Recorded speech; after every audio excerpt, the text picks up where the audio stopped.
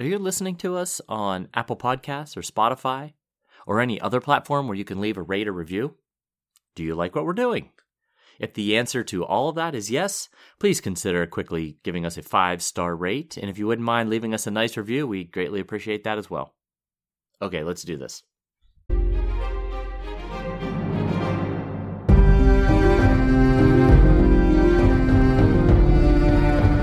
Hello, welcome to the Ghosts of Harrenhal. My name's Simon. And I'm McKelly. Thank you for joining us for episode 129 of our chapter-by-chapter book review of A Song of Ice and Fire by George Martin. Today we'll be discussing chapter 55 of A Clash of Kings, that's Catelyn 7.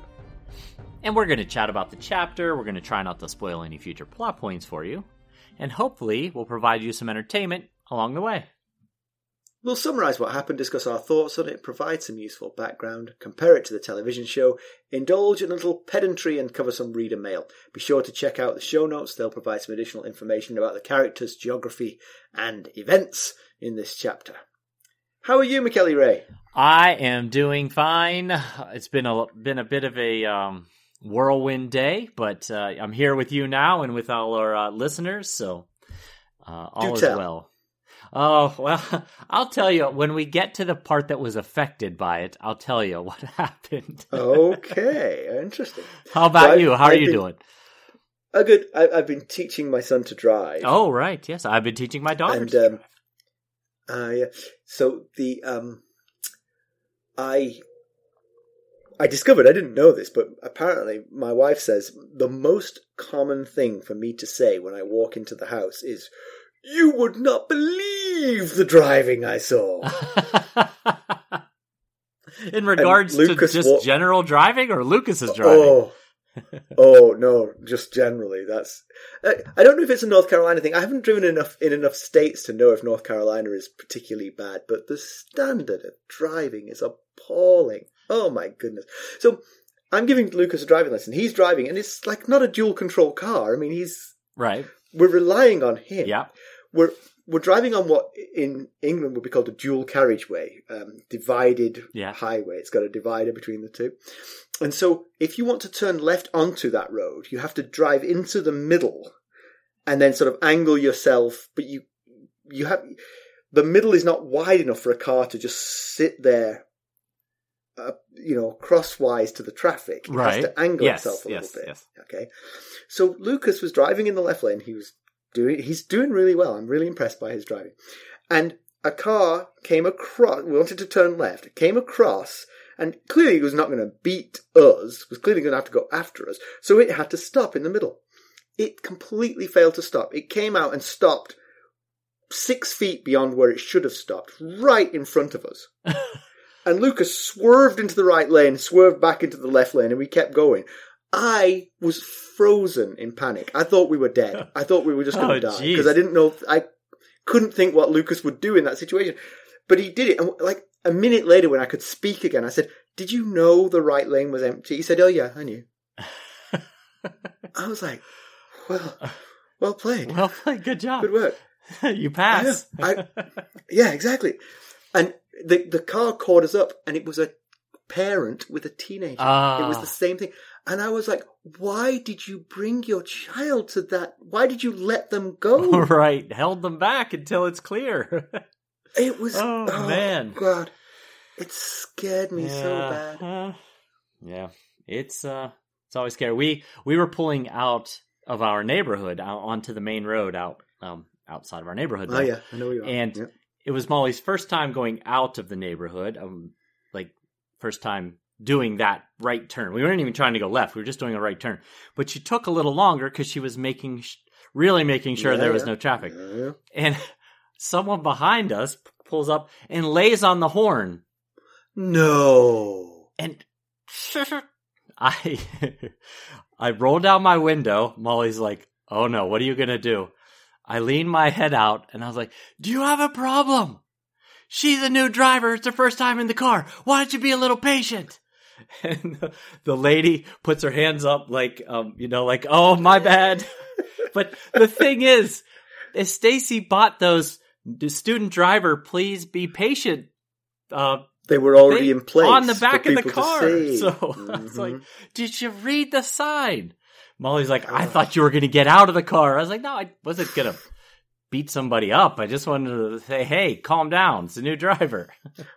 We haven't had that yet, but I notice when Lucas is talking when he drives, he's very concerned about other people's reaction to him. And I'm constantly saying to him, don't worry, you just do what you need to do. If you're holding someone up, they can always overtake you if they want to. Yeah. Don't worry about it. Yeah. But yes. It's a new driver thing, I think. Molly doesn't like to be what she refers to as the lead dog, which is the front car in a line of traffic. Well, if you stick to the speed limit, you will be. Right. And if you don't stick to the speed limit, you'll fail your test. So. Anyway. All right, well, we've got a good one tonight. Why don't we get down to business? How did we leave Catelyn Stark? Catelyn watched as Tywin's army tried to ford the Red Fork to relieve his beleaguered homelands. Edmure's forces repeatedly repelled him until Tywin turned south. Meanwhile, Catelyn pondered the possibility of a trade of the Stark girls for Jaime Lannister. Can she trust Tyrion? Under duress, Cleos Frey admits to only having seen Sansa, not Arya. One more worry for Cat. Since then, we know that the news has come that Theon Greyjoy has murdered Bran and Rickon. 2 less worries? Too soon? Sorry. I would think yes, too soon. Okay. I wondered what... I saw 2 less worries. I thought, what is he going to say there? Oh, goodness. Well, come on. I mean, the worries are over, really. Oh, jeez. What's Rickon going to grow up to be? Well, nothing. Oh, no. You wouldn't have known anyway, to be honest, Catelyn. You lost track of him years ago. You know? Rickon? Who's this Rickon? Why don't we give him the summary of this one? Okay. Well, Cat and Brienne dine alone in the great hall of Riverrun. A storm cloud hovers over Cat, in heavy contrast to the revelry of all else in the castle. Celebration of Edmure's victory against Tywin in the Battle of the Fords and Robb's continued success in the West has Riverrun feeling festive. Cat tries to send Brienne away to enjoy the parties, but the younger lady is uninterested. Without meaning to, Catelyn tells Brienne that a raven arrived early this morning from Sir Roderick Castle at Castle Serwyn. Roderick plans to amass as many men as he can and retake Winterfell. She tries to tell her the rest of the letter's contents, but struggles to get the words out. Eventually, Cat reveals she no longer has any sons other than Robb. Bran and, Rickon were taken at the mill.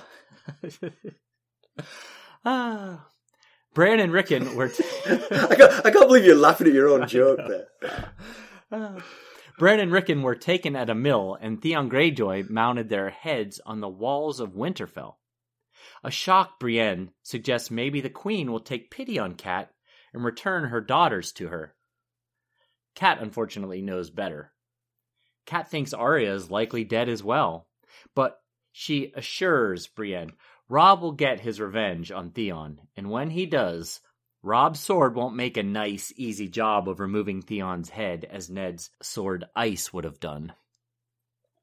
Catelyn leaves to visit her father, but before she does, she tells Bree she'd like her company at midnight when she pays a visit to Jaime Lannister, to whom she sent a bottle of wine. Lord Hoster Tully clings to life, as Cat clings to his hand. She tells him of her loneliness, reminds him of a time she and Lysa got lost in fog, and Peter Baelish rescued them, and laments over how fruitless all this war is. She just wants her kids back and to go home. Before she knows it, Brienne arrives, and together they leave for the dungeon. She finds Jaime in a dark, dank cell. She explains it's his own fault. They gave him a nice tower cell, but he tried to escape. She sees the wine bottle that she sent him unopened. He says it seemed a tad too generous to be trusted, and she responds that she could have his head off at any time she wants. He makes crude remarks about her visiting to have her pleasure with him, and other arrogant, crass comments. She turns to leave. However, he changes his tune and begs her forgiveness. She wants answers. He agrees, but only if she'll answer his questions in kind. Her first question is whether Joffrey truly is his son. He admits all of Cersei's children are his. He asks about the well-being of his family. He's unaffected by news of his uncle Stafford Lannister's death. She asks how her son Bran fell from the tower. As casually as if discussing the weather, Jaime says he flung Bran out of the window. Catelyn is stunned, A knight is sworn to protect the innocent. She follows up suggesting that when Bran didn't die, he, Jaime, paid a man to kill him. Jaime admits they thought about it, but Bran was too well guarded, though if he did want Bran dead, he'd have done it himself. She suggests Cersei hired the man. Jaime says he'd have known if she did it because they don't keep secrets from each other. He rejects the possibility of Tyrion's involvement too, but Cat questions why the man had Tyrion's dagger and explains Tyrion won it betting on Jaime versus Sir Loras Tyrell. Jaime points out that he, Jaime, lost that match and his brother always backs him in the lists. So anything Tyrion wagered, he lost. But King Robert did show him that very dagger that same night. Cat realizes this is the same story Tyrion told her in the Mountains of the Moon. But why would her friend Peter, who once fought a duel for her hand in marriage, lie to her? Jaime then asks about the Baratheon brothers. Stannis marches on King's Landing. Renly's dead by a mysterious black art. The Tyrells, neutral since Renly's death. She asks him how he could consider himself a knight when he's broken every vow he took.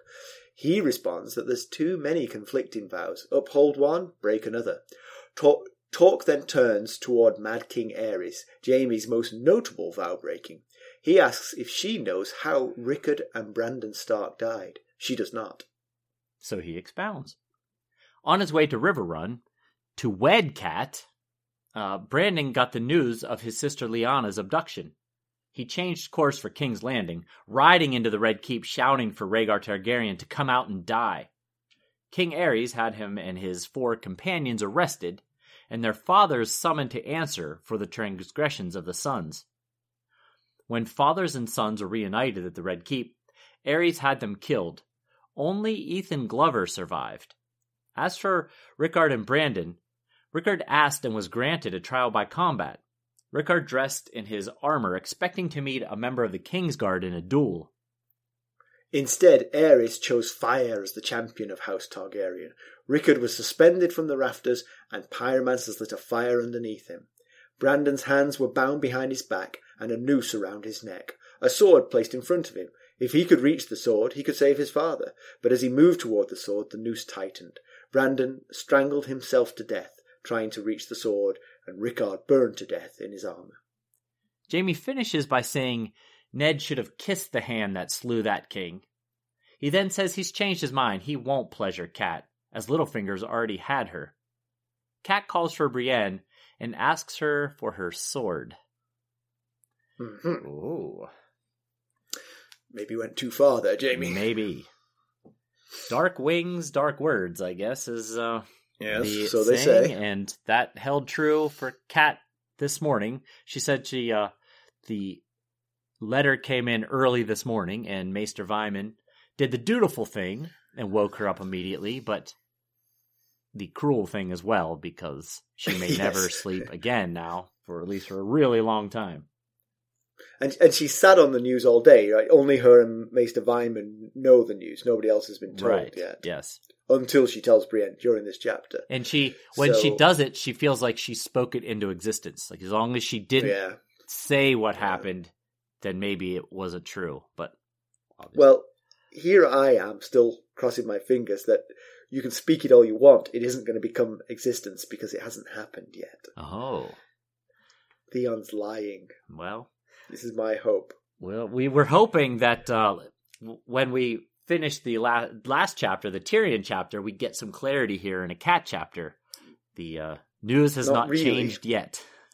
No. Unfortunately. No. But, I mean, she's pretty broken up, and of course you'd imagine that she would be, you know. But especially for a woman such as Cat, who is so devoted to family. I mean, this is just total devastation. She lost Bran and someone else. You know what? Can I contend this point? I don't think... you remember back in our 50th episode, we did the whole thing about our coat of arms? Right. Was that for that one? I don't remember. I think it was for that one. Anyway, go on. I think it was for that one. So, if you remember, I rather forgot my family in the coat of arms. Oh, yes. Yes, I do recall this. In the way that Catelyn Tully, as you say, would not have forgotten her family in her own, had she been designing her own coat of arms. I don't think she's any more broken up about the death of her children than I would be. I mean, true, very true. Yes, I completely. I think that I didn't take it as an attack on me. What you were saying, just to be clear. I mean, I think what I mean is that she's lost pretty much all except for Rob, one by one. Well, the girls together, but she's lost Ned. The girls got abducted, and now her two sons are gone. But in a way, she did lose the girls sequentially, because she sort of lost them both, but then she seems to have lost Arya completely, whereas she's still got a sort of kernel of hope she might get Sansa back, but that's fading as well, Yeah, that's true. That's true. She does mention in this chapter that she thinks Arya must be dead, too.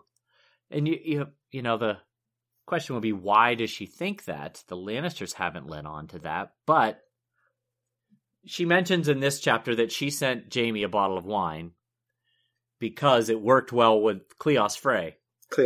And basically she sent Cleos that bottle of wine and let him get drunk and then went up and interrogated him. And she got almost nothing useful out of that conversation. But the one thing that his loose tongue gave up that he probably didn't want it to was that when he was in the throne room, he only saw Sansa. He did not see Arya. Right. And she wondered what that meant. It could have meant a lot of things. But now she's in this really dark place, and she's probably decided. Yeah. Yeah, you've got to imagine that they would be parading both of them. But then again, Arya is an urchin who, wouldn't stand for being paraded. So they might keep her out of public view, even if they did have her. Yes. So there's always that hope that, she's safe and well. But it isn't, given how many Starks died the day that Cersei pulled her trap, it really isn't that big of a stretch to imagine Arya dead. Right. Oh, no, definitely not. Yeah.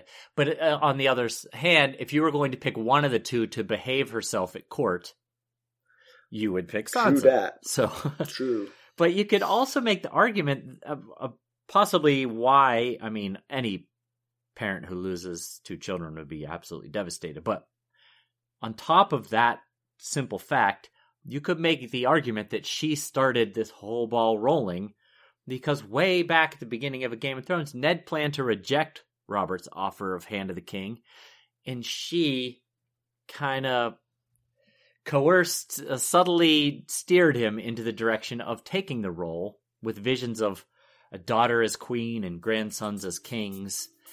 And, it's been all downhill since, basically. We'll be right back. Hello, friends. Are you ready to make some unforgettable memories? Well, if so, consider the Marriott Bonvoy program. Discover the perfect destination for your summer getaway and unlock exclusive deals on luxurious accommodations. With our affiliate partnership, you'll enjoy unbeatable savings and a seamless booking experience. Don't let summer slip away. Visit Marriott Bonvoy today and make this vacation season one for the books. Use our Ghosts of Harrenhal affiliate page to check it all out and buy Bonvoy points or give some as a gift. The link to our page is in the show notes. Yeah, and of course, she further precipitated it when she took Tyrion prisoner, right, based on the word of Peter Baelish, who now she's beginning to realise was feeding her a lie. Right. Or at least Tyrion and Jaime are feeding her the same lie, while Jaime is being, like Cersei was in the last chapter, completely open and honest about other things. Yeah. Things that in many respects are even worse. Exactly. Yes, very much. But speaking of lying, you said a few minutes ago that you think Theon might be lying about this whole thing with the boys. And I felt like the fact that the letter said that the boys' heads were on spikes on the walls of Winterfell seemed a bit much. I know Theon was angry and embarrassed by the boys escaping. And in fact, he said, well, he didn't say this out loud, but he thought it to himself, I'd sooner have them dead than show up at Deepwood Motte. Rather be considered cruel than foolish. So it did cross his mind to kill them, but putting their heads on spikes just seems a bit much for Theon. it's hard to imagine a situation where you catch up to the fleeing boys and you're forced to kill them rather than drag them back. I mean, right. It's not like they're armed, you know. Like, right. They are two small boys, one of whom is crippled, you know. Yeah, I mean, even if the wolves were with them and put up a fight, you could kill the wolves. That's the wolves. Yeah. You may have to kill the wolves. Right. Yes. Maybe it's the heads of the wolves that are on the walls. Maybe. Winterfell. Yeah, she thought that the boys would be safe as long as the wolves were with them, but Theon got the impression during his hunt that the wolves and the boys had been separated. So maybe the wolves weren't with the boys. Well, I think my interpretation of that whole scene, of course, was that Osha arranged for the wolves and the boys to be separated, perhaps temporarily, just to throw off the hunting dogs. Sure, yeah. So I don't think the boys and wolves are sundered. Well, maybe they are. If the boys' heads are sundered from their shoulders, then yes. Right, yes, yeah.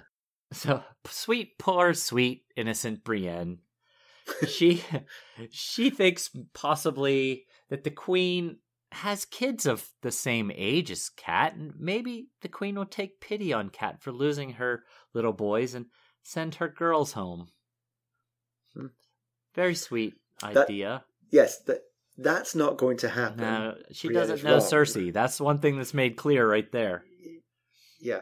Again, later in the chapter, she can say, one of the reasons I can tell you for a fact that she doesn't care about the children of her kids' age that aren't her kids is because she and her twin brother pushed one of mine out of the window. Yeah. I now know.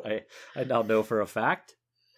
But, I mean, even if Cersei wasn't who we know her to be, they only have one kid, and they have to keep her in order to keep Jaime safe. Although by the end of this chapter, you wonder if that might actually be true or not. But of course, there is this cliffhanger at the end of the chapter, which is she so angry that she's going to kill Jaime?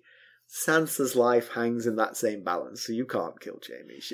Eventually, wisdom will prevail. Yes, I think a clear-headed Cat would never put Sansa at risk, which I think we discussed last Tyrion chapter. But I wonder about her in her depressed, angry stage of grief. Brienne is more than just a bodyguard, and if I were Brienne, I would say to her, can I just hold this sword while you think about what you want to do here? Let's count to 10. Yeah, exactly. Remember Sansa? Pretty red hair. Right. You were just telling me about her beautiful hair.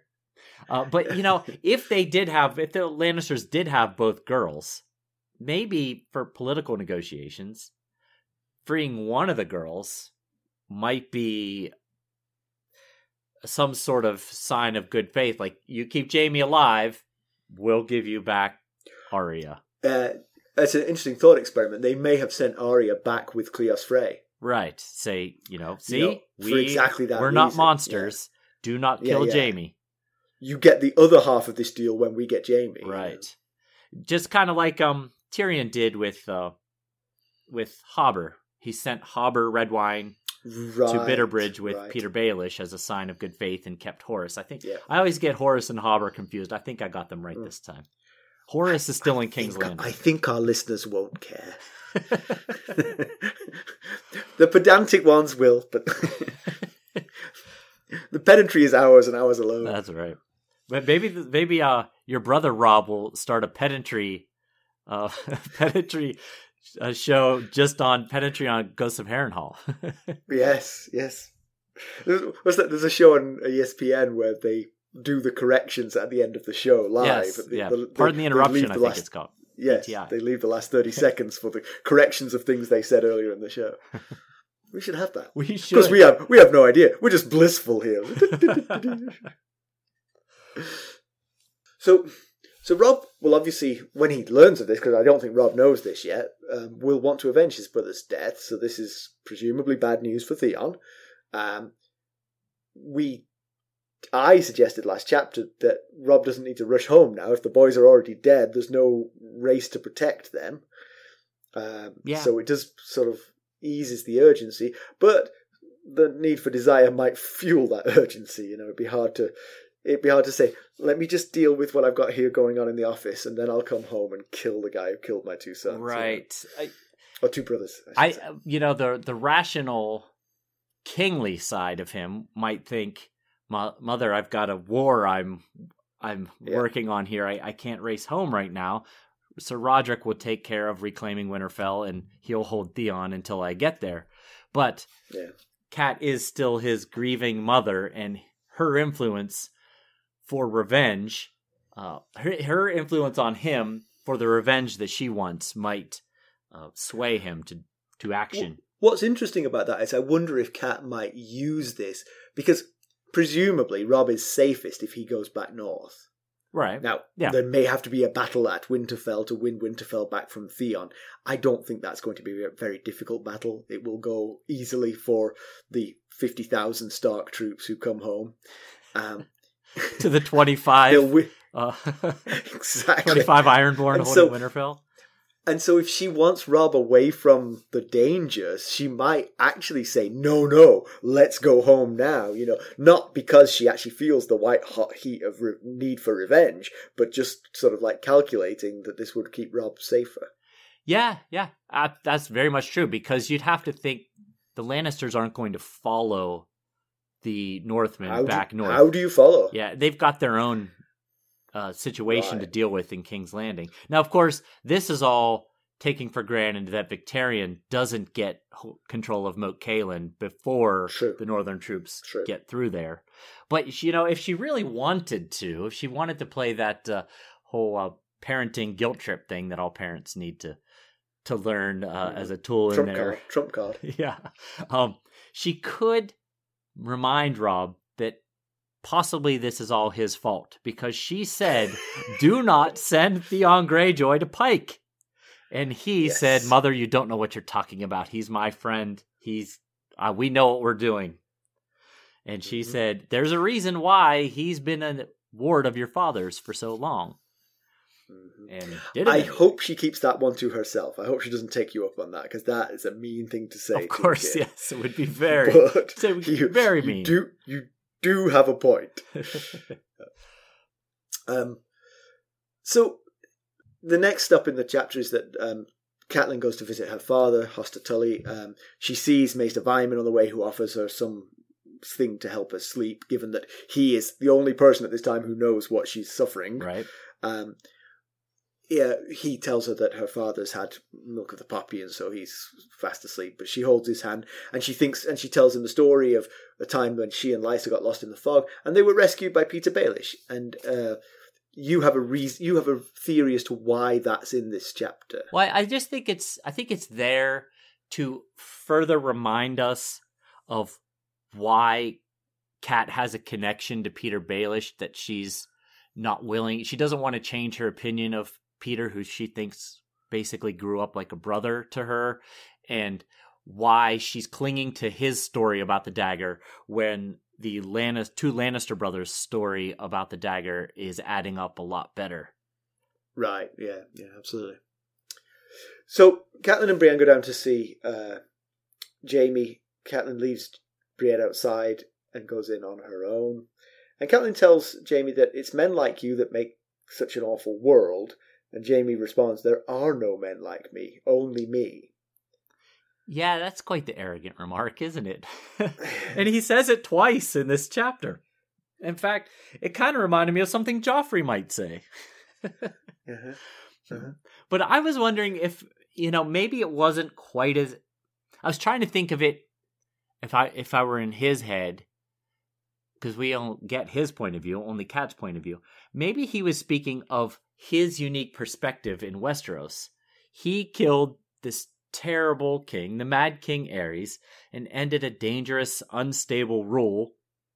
But yet, he's reviled and his name and reputation have been tarnished by it. Maybe that's what he means. No one else is walks in the shoes that I have to walk in. I saved all your butts, and this is the thanks I get. Yeah. I will say that I don't agree with you here. I think, obviously, anyone who says something like, there are no men like me, only me, is a little bit of a big head, a little bit of a narcissist to say something like that. Definitely, yeah. But the typical narcissist wouldn't have anything to back it up. But Jaime really does. Jaime is practically unique in the world. I mean, he is the firstborn son of one of the most powerful houses. True. He is renowned for his fighting prowess in all forms of fighting. Right. He was the youngest Kingsguard ever. He's good looking, apparently. Yeah. He really does bring the whole package, so he's not that wrong. Perhaps the only person who could say, well, actually, there is someone like you, is perhaps Loras Tyrell. Oh, yeah. Although he's not the oldest born, but...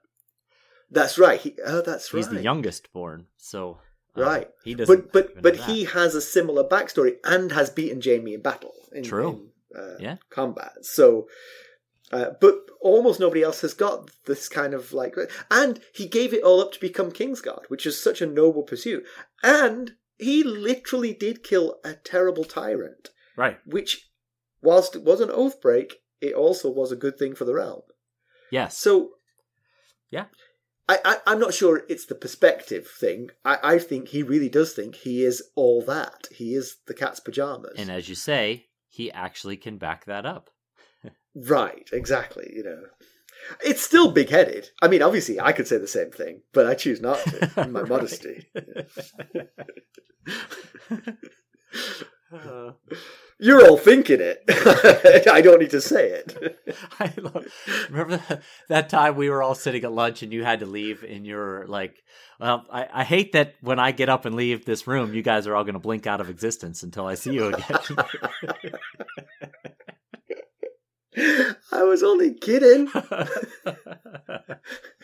But the thing is, we did.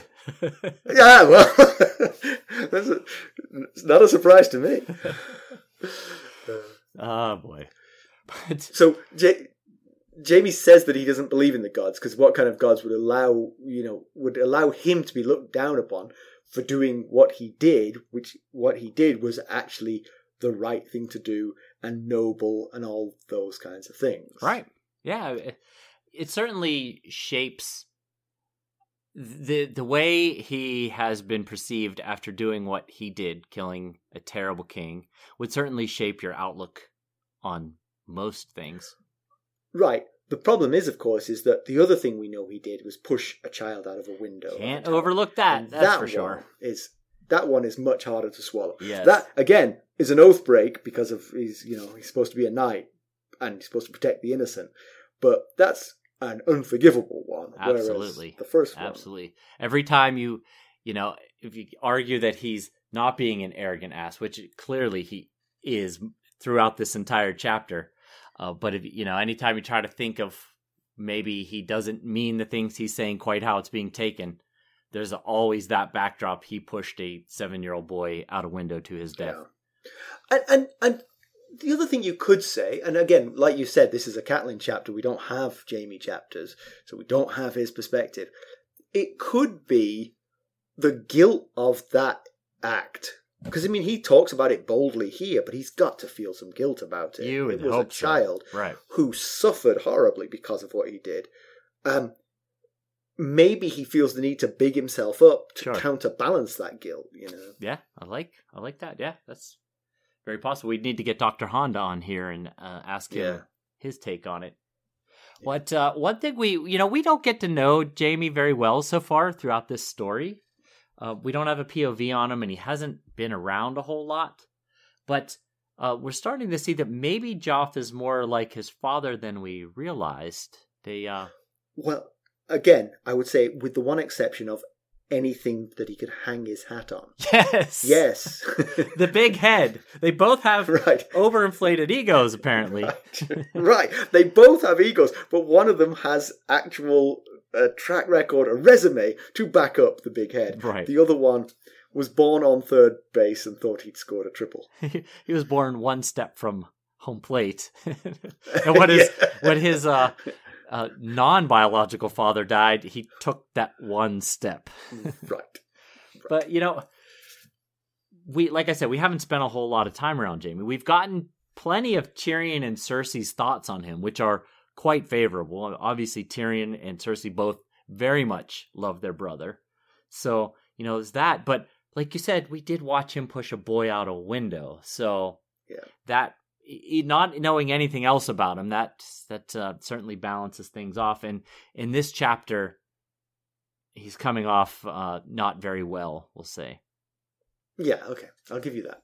So Jaime admits that Cersei's kids are his. Joffrey is mine, as are the rest of Cersei's brood, I suppose. Which, not the fondest thing you've ever heard a father say. But again, I suppose he has had to sort of distance himself from it because you couldn't say, my boy, right, in front of the cuckolded king. That's true. My first thought was the same as yours. That doesn't sound a whole lot like a proud papa. But you're right. He may have had to, he's had, 13 years or so to build up this kind of distance between him and his three children. And of course, he is their uncle as well as their father. So he's got a right to, bounce them on his knee kind of thing. But he has to tread a fine line, of course, with that. Right. Well, let me say this. Let me put these words in your mouth. I think you've made the point that his love is all for Cersei, and the fact that children came of it is of less interest to him. I think Cersei truly loves her children. Right. But I think Jaime truly loves Cersei and didn't really care, wasn't trying to sire children. Yes, he refers to the kids as Cersei's brood, like they are her kids. Yeah. He loves her, she loves them. I'm sure at some level he loves them as well, but his primary love seems to be Cersei. We'll be right back. This episode is sponsored by Audible. To get a free audiobook, or 2 if you're an Amazon Prime member, go to our exclusive URL, audibletrial.com/ghostsharrenhal. You can find the link in our show notes. Yeah. So both of the twins now have revealed in the last 2 chapters that they are guilty of incest and that their children are bastards. Maybe it's time around Cat or something. I don't know. But I will say that they both told it to people who already believed it. True. Yeah, and one, is their brother. So, right. But yeah, it's just they've tried so hard to hide this secret for so long, and now they're just like revealing it. Yeah. Chapter after chapter. Maybe Ned should have originally just gone to Jaime and asked him instead of running around King's Landing like Sherlock Holmes and eventually losing his head. To be fair, for about 90% of the time, he wouldn't have known what to ask Jaime. True. He didn't know. He didn't know what the mystery was he was trying to solve. So. He's like, Jaime, is there anything you want to tell me? Anything you want to tell me? So, Jaime asks Cersei about the state of the war. She tells him that his uncle Stafford Lannister has been killed. He refers to him as Uncle Dolt, so he's obviously not too broken up. Again, all his love is channeled at Cersei, it seems. Right, yes. And so Stafford Lannister is not is not Tywin's brother. He's actually Jaime's mother's brother. So Tywin's cousin and brother-in-law. So how is he Lannister? Is he not Lannister? Yeah, no. Joanna was Tywin's cousin. So she was called Lannister too. Yeah, yes. Sorry. Yeah. And back when, I think it was the first Cat chapter of this book, they were talking about a new army being built in the West, or being, assembled in the West. Brendan, Blackfish Tully, Cat's uncle, said that this Stafford Lannister, who was heading up the effort for the new Lannister army, was old and a bit of a dullard, but his son Davin is more formidable. So now that Stafford's gone, maybe that makes matters. Maybe that actually helps the Lannisters. We haven't heard of anything befalling to Davin yet. No, we've heard nothing about Davin. Right. So he could be dead, so, maybe not. Yeah. So Cat asked, how did Bran fall from the tower? And Jaime said, I flung him from a window. And it's interesting that he would say that so bluntly to the mother.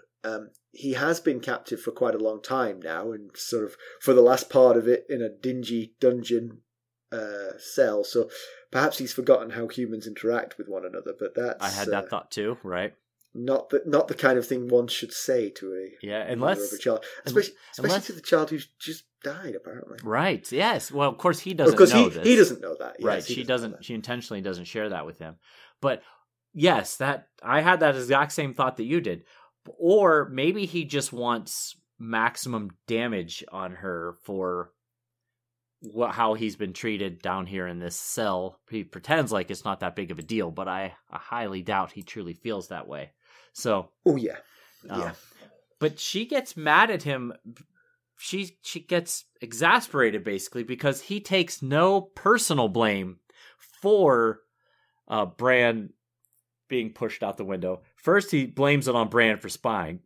That she says Bran wasn't spying; he was 7. And then he says, "Well, then blame your gods for putting Bran where he shouldn't have been." And she says something like, "You threw him out the window. You meant for him to die." And his line, which made me, I wouldn't say chuckle, but I found somewhat amusing, was he said, "I seldom fling children from towers to improve their health." I thought, good point. It's actually good point. A really good line there. So Cat accuses Jaime of paying the cat's paw, the assassin, to kill Bran. Jaime said that if he did talk about it, he did think about it, but he would have done it himself. The reason he didn't is that Bran was too well guarded, so that's why Bran was allowed to live. And so he denies, if you've just admitted to pushing him out the window, there's no reason to deny sending the assassin, unless you didn't do it, it feels to me. So then Cat says, "Well, if it wasn't you, then it was Cersei." And Jaime's like, "Nope, if she did it, she'd have told me. We keep no secrets from each other." And we had discussed the last chapter, because it was the Tyrion chapter, whether Cersei might have actually been the one that paid for the cat's paw, and then intentionally framed Tyrion using Littlefinger. But I think there's an interesting point, because if she decided to do it to silence Bran, which is a perfectly valid reason for doing it, then Jaime would have known. I think he's right to say that, I would know. But if she was doing it to frame Tyrion and silence Bran, she might have kept that from Jaime. Right. Because Jaime has a fondness for Tyrion that he would not have approved of that plan. Right, yes. And if she was doing it primarily to frame Tyrion, but also to kill Bran, she could have shared the plan with Jaime, "Oh, I'm going to kill Bran," and not mention the other part of it. Let that just happen by itself. Oh, is that the dagger that he used? Yeah, that dagger. Where'd he find that old thing? Yeah, that's weird. It's weird that he bet against you that time. Remember that? I wondered when he said we keep no secrets between each other, referring to Jaime and Cersei. I wondered if he ever does make it back to King's Landing, if she plans on telling him about her trysts with Lancel, their cousin. Yeah. One of the better ways to not have someone lie to you is not ask any sensitive questions. Oh, yeah, it's good. That's true. Yeah. Avoid those. And then, and if they do tell you a story, ask them to tell it again with more detail. Oh, right. Mm-hmm. We learned this, I think, last chapter. So lastly, she mentions Tyrion as a person who paid for the cat's paw, which I thought odd that she mentioned him third, because she basically started an entire war over the belief that it was Tyrion that was the one that hired the assassin. So, it's interesting. This is a Tully girl trait. Any Lannister will do. Right, yeah. So, but then she also gets the details backward for the bet for the dagger. She says that Tyrion got that dagger because he bet on you against Loras Tyrell for the tournament of Joffrey's name day. And she's like, "Wait, no. Is that right? I don't think I got that right." And he's like, well, she's thinking this in her head. She doesn't say that part out loud. And Jaime's like, well, see, here's the thing. I lost that match, and Tyrion always backs me, which is the same thing that Tyrion told her. And so the cat thinks he's lying about this, and Jaime says, "I just admitted to killing your urchin. Why would I lie about this knife? Which is a pretty solid defense, Right, exactly. I mean, the only possible explanation is that they're trying to further create confusion and animosity between maybe between Littlefinger and Cat. Maybe they fear Littlefinger's power and they want to put a division between Littlefinger and the Starks. But it's so convoluted. They keep on denying this while they're admitting to worse crimes. It's clearly they didn't do it. Yeah, there's certainly a lot of reasonable doubt here. But we haven't talked about this cat's paw since Cat left King's Landing back in a Game of Thrones. Apart from the last chapter when we did talk about it. Well, yes, we did talk a little bit about it last chapter. But Jaime adds more depth to the story. He divulges that King Robert had the dagger, and he knows this because King Robert showed him the dagger during the feast after the tournament. So someone hired this cat's paw. So real quick, I thought we could go through the possible culprits and just kind of sum them up. So let's start with Tyrion. He seems very unlikely. First of all, we get his inner voice, where he's a POV character, and there's been no indication that he's had any thoughts that he was involved unless he sleepwalked through it. Right. He would have to have multiple personalities. Right. When it says Tyrion 2, it's not the second Tyrion chapter. Right. It's a different Tyrion. So, and plus, both Jaime and Tyrion have independently backed up each other's stories that... Right. And have had very little opportunity to commune about their stories. Right. Yes. So they have been separated since before the cat's paw. Right. So then we've got Jaime, and he makes a solid defense. He defended himself well here. Why would he admit to pushing Bran out the window and then decide to lie about whether he paid the guy to try and kill him? So I think he's fairly safely ruled out. Yeah, there's Cersei, of course, still, like we said, but she denied wanting Bran dead when she talked to Tyrion in the last chapter, and she doesn't have any reason to lie to him, but she does lie to him quite a lot. She does. So, it's kind of their thing. Yes, yeah. But Jaime said here, and this sounded plausible, that if she had hired the cat's paw, he would know about it. That seems probably true. But again, if she was conspiring against Tyrion, she might keep that from Jaime. Yeah, that's a solid point. And she would have access to Robert's dagger. She would. If now that we've learned that Robert owned the dagger, at least at the last that Jaime saw, that does give her both motive, maybe the best motive, trying to cover their tracks of who pushed Bran out the window, and access, which are two things that a detective might look for. Thank you. Thank you, Gumshoe McKelly. Appreciate that. But why would she's not dumb. Why would she give a man such a dagger? She's a better schemer than that, unless she intentionally did it to frame Tyrion. One question I have is, at what point, if the command came from Cersei to do this, at what point, where was she when the attack on Bran happened? They were still on the road, right? So there's a lot of things go into that. She has to get hold of the dagger from Robert. Not too difficult. It's in a travelling bag. She's riding in the wagon. She's probably rooting through those out of boredom. But then, how does she hire an assassin? So she could have...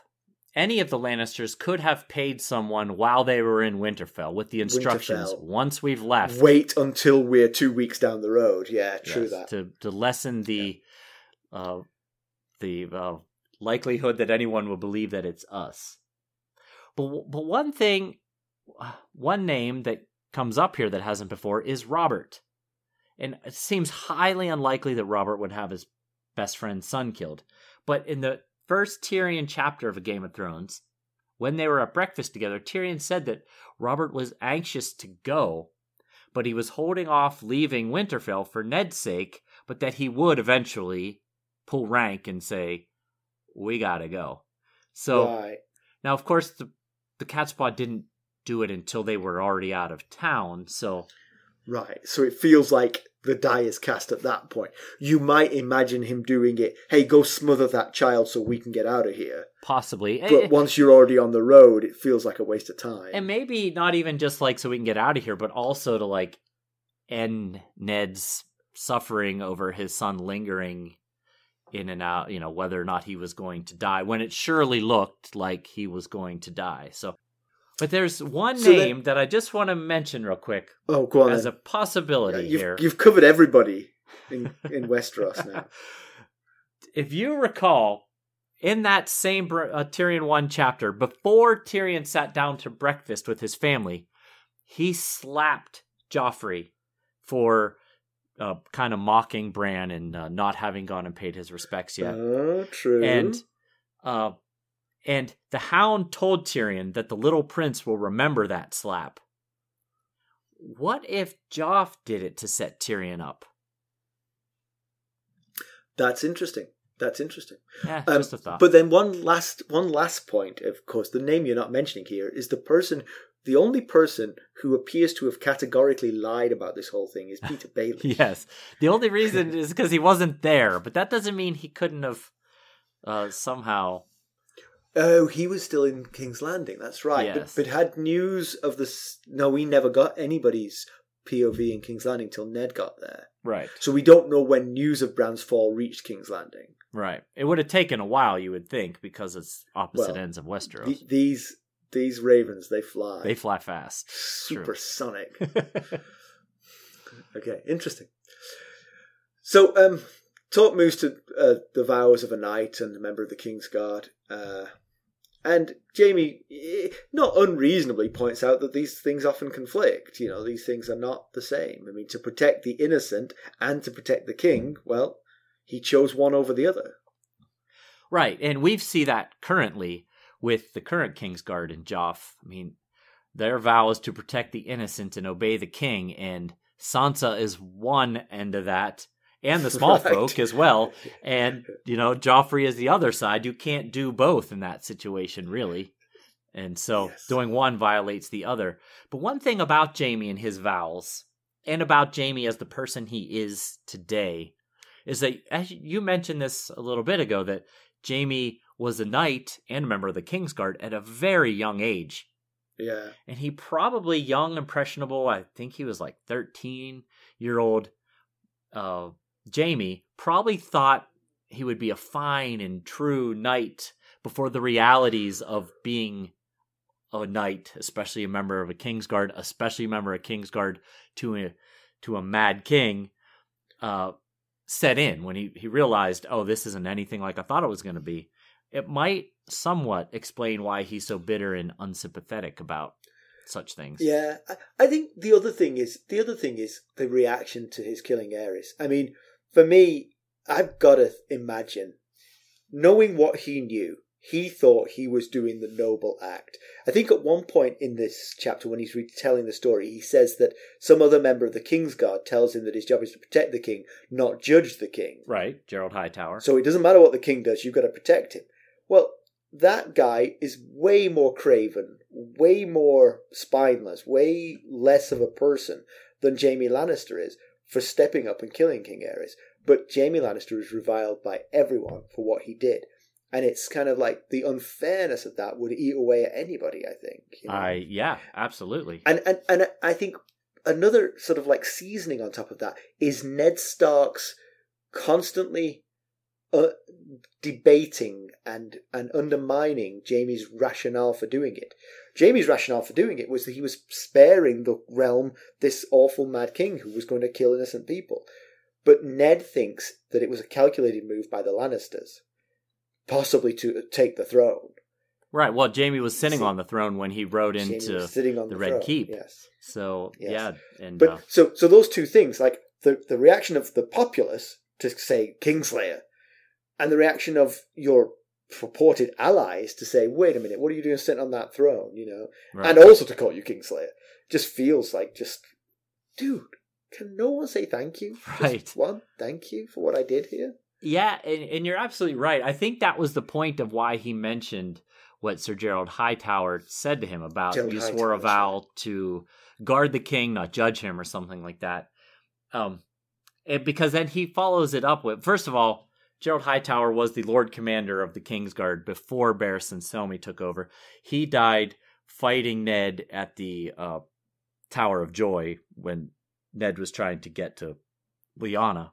But Gerald Hightower, I think the whole point of this, him saying this, is to point out the hypocrisy of the situation, because, like you said, he killed the Mad King, ended his reign of terror, and it's caused him nothing but a ruined reputation. Meanwhile, Hightower, who only sat back while King Aerys carried out these horrible deeds, and then rationalized that it's not their place to judge what he does, is widely regarded as a hero and a true knight. And, that would have to certainly rankle your... right. Rankle and then, yes, that's right. It's Gerald Hightower. So his last act on this mortal coil was to defend a tower in which a woman was dying so that her brother couldn't get to her. It's right. like, how is that a noble act, Right. Let him in. Yes. Yeah, exactly. One statement that Jaime made stuck out to me. He said that he was loved by one for a kindness I never did, and reviled by so many for my greatest act. Now, the second half of that we've covered in a lot of detail here. Reviled by so many for my greatest act. Right. But loved by one for a kindness I never did. So not many people love him. So the cast of possibilities here is not that high. Cersei, yes. Tyrion, perhaps his father, maybe his kids. Right. Yes. Which of those loves him for a kindness? Well, so... yes, I think you're right. His finest act, at least in his opinion, seems fairly obvious that it's killing Mad King Aerys, and he's reviled for it. And he certainly is reviled for it. Yes, he's called the Kingslayer. I think the kindness one is a bit harder to I don't think it's as clear cut. I have a theory, and I've seen it mentioned online as well. However, I think my theory is a bit too much of a spoiler, so... I think we should... Because it's not a theory, Well, something is revealed later that I think is a possible candidate. It hasn't been revealed yet, and I don't want to mention it, but we can mention it on the spoiler channel of our Discord server. So we'll do that there, possibly. But I will say, just think about who loves Jaime. Like you said, it's a very short list. And what kindnesses he might have paid those on that list.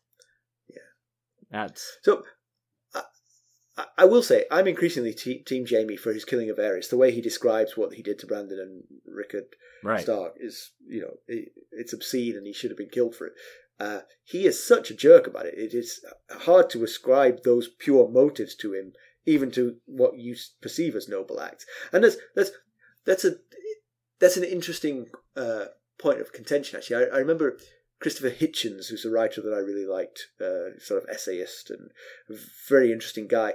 He often complained that people would see an act and they would ascribe it, if there was any part of someone's decision that could be described as being rotten or evil that led to that, they would say that the whole reason for that decision was that rotten and evil. There was no other factors involved. But people make decisions through a variety of reasons. Sure. It could be a variety of drivers. Some of them might be very pure and some of them not. It doesn't mean that the not pure ones are the only reasons. Pure ones are in there too. Yeah. I fell out with Christopher Hitchens over that statement, by the way. Oh, okay. Or at least over what he was talking about. All right. Well, the only thing I'll say about the Brandon and Rickard Stark death is, first of all, when Jaime goes to talk about it, he says, King Aerys, and he goes through his title. When he gets to Protector of the Realm, Protector is in italics, said with heavy sarcasm. I noticed that. But also, what Aerys does, he has...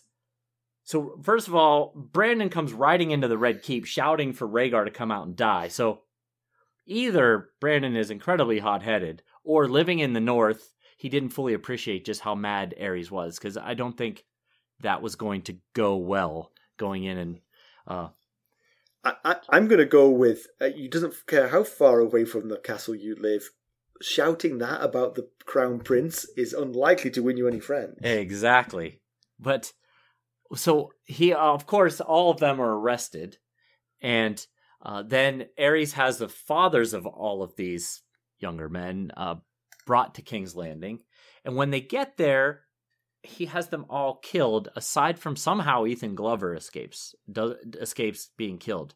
But the names of the houses of the people that he has killed are the Glovers, Mallisters, Royce, and Aarons. Those are some heavy hitters in Westeros. And I don't think that act... And the Starks, of course, yeah. Yeah, and the Starks, yes, of course, the Starks.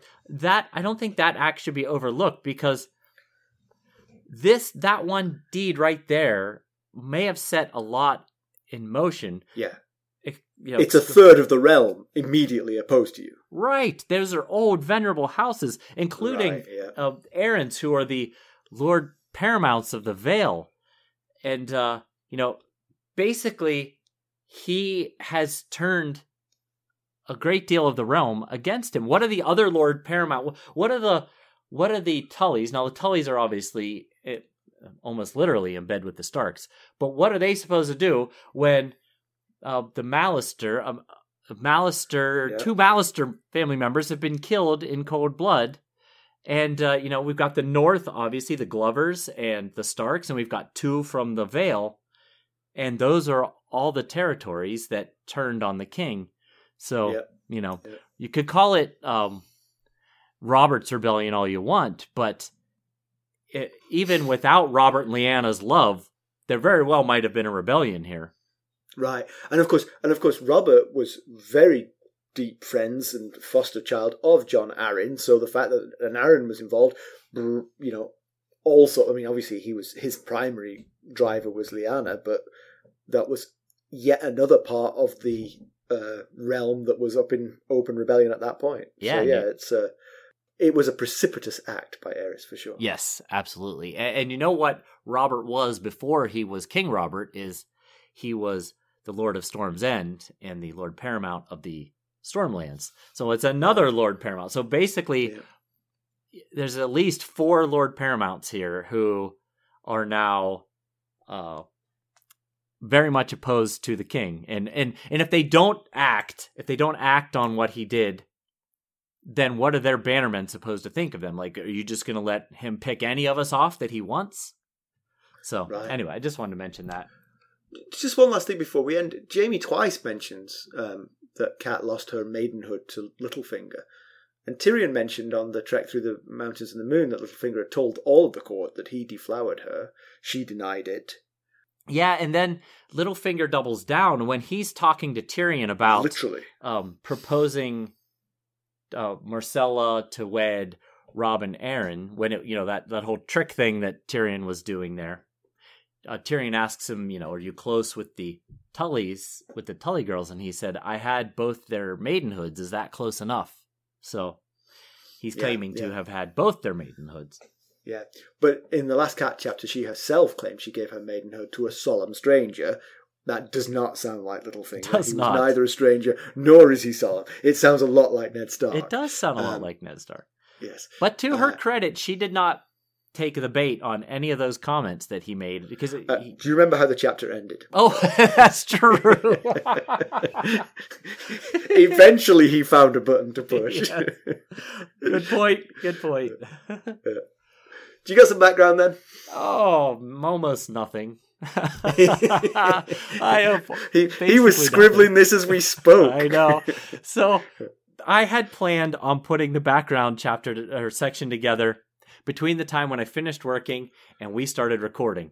But right as I sat down to start working on it, Molly comes down. She had to go see a middle school play for her high school theater classes. She has to support the middle school. And she comes down and says, the person that she was going with has bailed, and would I go with her? She doesn't want to go alone. So rather than writing the background section, I went and watched Shrek the Musical Junior with my little girl at the middle school. Well, it was actually at the high school auditorium. So how was it? It was cute. It was cute. Mm-hmm. Yeah, it was good. Oddly, the very most talented singer in the whole cast was in the very first scene. She sang like half a song because it was a duet with someone else and never seen from again. I was like, what happened to the Mama Ogre? She was fantastic. Where did she go? So anyway, I was doing my dadly duty rather than writing background. So I apologize to all. Can I give you an aside which you can definitely edit out? I was watching there's a guy called Louis Theroux who does like sort of like interesting sort of like postcards from America type of thing, and he did a whole episode about people who are in the acting profession and auditioning and things like that. And he goes to New York and he gets an agent, and she gets him an audition to get on a Norwegian cruise ship. And he's there, and there's just hundreds of people, and you can hear as they're warming up, these kids can sing, and this bloke cannot sing. And he goes up there, and he has to sing in front of all of them. And afterwards, he's saying, I knew it wasn't going very well when the guy who was doing the audition couldn't look me in the eye. He was like looking anywhere. And his agent, cannot stop laughing. She is like, she's trying to be sympathetic, but she's like, that had to be the scariest thing you've ever done. And she's cracking up laughing. Oh, that scene is so funny. Good stuff. She cannot get control. She's like, she keeps on patting his arm like, I don't mean to be laughing at you, but... And he's kind of like looking like sort of like horrified. And he's like, why are you laughing? I'm traumatized now. All right, give me the background. All right, here's what little background I've got. So I'm going to go through Brandon Stark's companions that he rode into King's Landing and into the Red Keep with, and just give you a little background, which is, when I say little, I mean little. So Geoffrey Mallister was one of the men, and here's what I've got about him. It's unclear how he's related to Lord Jason Mallister of Seaguard. Profound. Thank you. I told you, it's pretty thin. Is there anyone else it's unclear how he's related to? Pretty much everyone. It's unclear how he knew Brandon Stark. He might have met him on the road. I don't know. Mallister, you say? That's a famous name. Then we've got Kyle Royce. His relation to either Lord Jan Royce of Runestone, head of House Royce, or Nestor Royce, the keeper of the Gates of the Moon, is unknown. Oh, okay. Oh, 2 for 2. Oh, yeah. Or 0 for 2. Then we've got Elbert Arryn. Now, he's the son of the younger brother of Jon Arryn, who is, of course, we know, the former Hand of King, the Lord Paramount of the Vale, and the former Warden of the East. There is more to his story, but I want to let the actual story tell us about Elbert Arryn. So I'm not going to say anything about him either. That's a tricky thing about background, of course, is because some of the background is stuff that we will discover. So, yes, it's very challenging to make sure I'm not spoiling something. So I'm glad you do this. And finally, we've got Ethan Glover. The survivor. Yes, the only one to survive. And as you may have guessed, his relation to Galbart Glover, the master of Deepwood Motte. In Deepwood Motte, they call them the master, not the lord of Deepwood Motte. Good to know. His relation to Galbart Glover is unknown. So, however... I think all these lords sent their fake children down with Red and Stark. However, Ethan... As you mentioned, he was the only member of Brandon's party to escape the Red Keep with his life, and he met up with Ned and rode with Ned to the Tower of Joy to rescue Ned's sister Lyanna, where Ethan died. Okay. He rode with two of the Stark brothers. Yes, so he did. So comparison with the television show, I have to tread a little carefully around a couple of spoilers here, but Kat sees Jaime in his cell. He's still sort of in a stockade out in a field, wet and muddy, with Brienne present. Brienne's right there. There is an urgency to their visit, as Jaime's just tried to escape, and in so doing he murdered a Karstark's son. That Karstark's son was saved from being killed in the Whispering Woods just to be given a more ignoble death at Jaime's hands, thus ramping up Lord Karstark's thirst for revenge. Okay. Because of all that, the entire northern host is restless with a need for revenge. There is no talk of Brandon and Rickard's visit to King's Landing. That isn't mentioned here. Jaime does discuss the impossibility of keeping disparate vows and claims to be truer than Ned, who sired a bastard. The news of Bran and Rickon's death has not reached Cat yet. Okay. Pedantry. You got something that while we were talking, I moved it to pedantry because I think it's rock solid. Oh, well, so, the deal that Jaime and Cat make here is, I'll answer a question, you answer a question. And one of the questions that Jaime asks her is about the Baratheon brothers' movements. Have they mobilized yet? And Cat says that Stannis is marching toward King's Landing, and that Renly died at Bitterbridge by a mysterious black art, which is an odd false statement because Renly died at Storm's End, not Bitterbridge, and I just can't see any benefit of lying about that. Maybe she just misspoke, meant to say Storm's End, said a lot of his force was at Bitterbridge, but he was at Storm's End. So, yep, that's pedantry. That was missed by the editor, is what I think. Okay, she didn't misspeak. The editor didn't spot it. The editor took a drink while he or she was reading and missed that line. So news and notes. Tell me about what's going on in Northern Ireland. Well, the Game of Thrones TV show Studio Tour opened its doors on February 4th.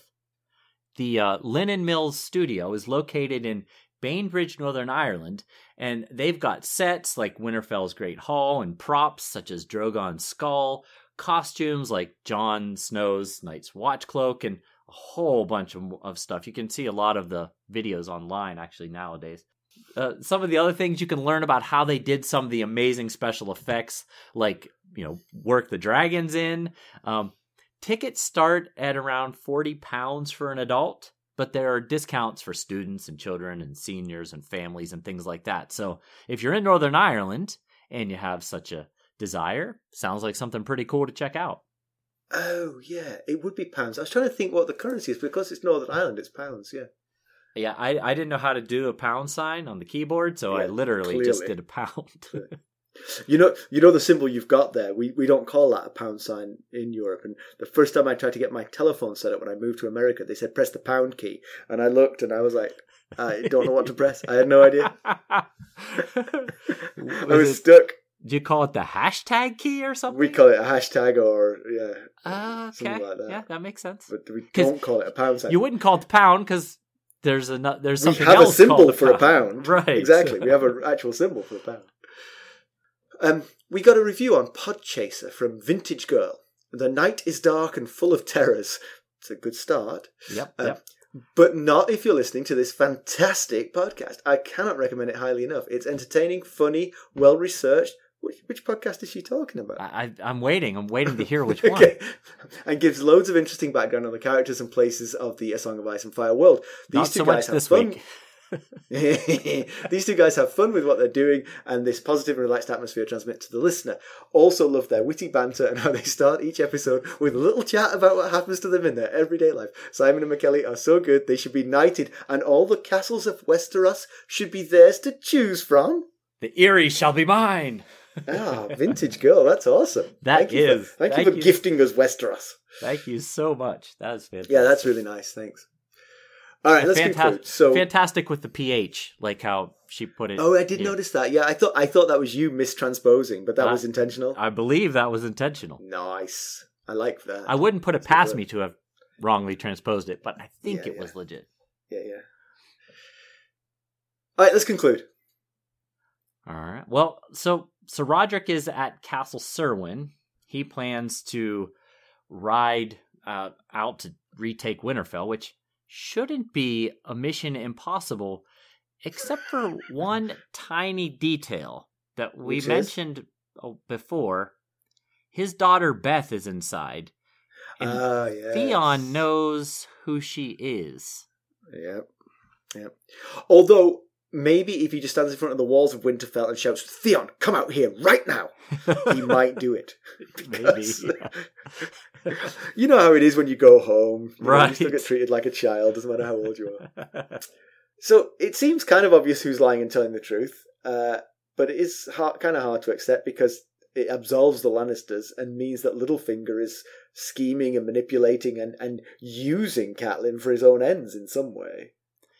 You know, she thinks that that Littlefinger's duel for her hand in marriage is an example of his Stark, dedication to her, but maybe it's evidence that he'd have resentment for the Stark family and want to see them knocked off their high horse. I mean, Brandon put him she specifically instructed Brandon not to kill him, but he put Peter in the sickbed for a while, so could be some resentment there is my point.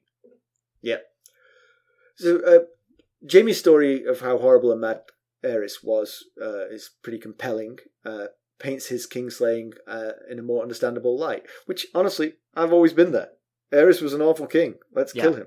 I mean, again, I don't actually promote killing people, but, you know, within the context of this book, I think it's okay that Aerys got it. You know? Right, yeah. He's just... But he is arrogant about it. Exactly. Self-centered. And but he's not doing he's not doing much PR for his... He's not. Please don't be mad at me for kingslaying.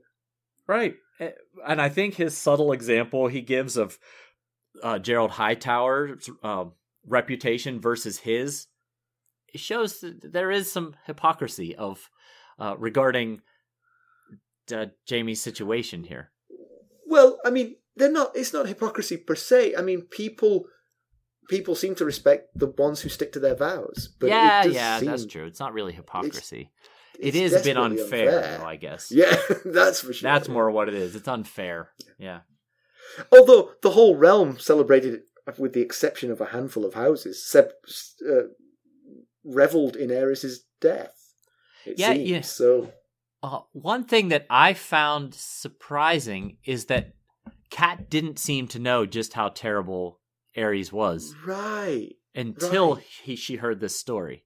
And she said bile rose in her throat hearing this story. So maybe people didn't quite realize just how mad and unstable and dangerous King Aerys was. Yeah, possibly. That's true. But like I said, even without Lyanna and Robert, the actions that King Aerys took with the men from the other powerful houses in Westeros might have created a rebellion looming over King Aerys' reign to begin with. Right, for sure, yeah. At the end of the chapter, Catelyn asks for the sword from Brienne. Did Jaime push her too far? She is in the stages of grief. She's definitely at the anger stage of grief, and but obviously, if she thinks calmly for a second about Sansa and Arya, she won't go through with this. So Jaime may not be toast just yet. Right. Yeah. Hopefully, Brienne asks her to count to 10 before she does anything. Right. Yeah. Before she makes any decisions. As always, you can reach us at ghost.harrenhall@gmail.com, and you can follow us on Twitter at GhostHarrenhall. We're on Facebook, Instagram, YouTube, and Discord, where you can discuss the spoilers. That's right. And of course, there's 3 ways you can help us out. First, you can rate and review us. There's no better way to spread the news about our show, and we very much appreciate that. Secondly, you can load up on some merch at ghostsofharrenhall.threadless.com. And finally, you can donate a cup of Arbor Gold to soothe our parched throats at buymeacoffee.com/ghostsharrenhall. Thanks for listening. Thanks. Bye. Bye.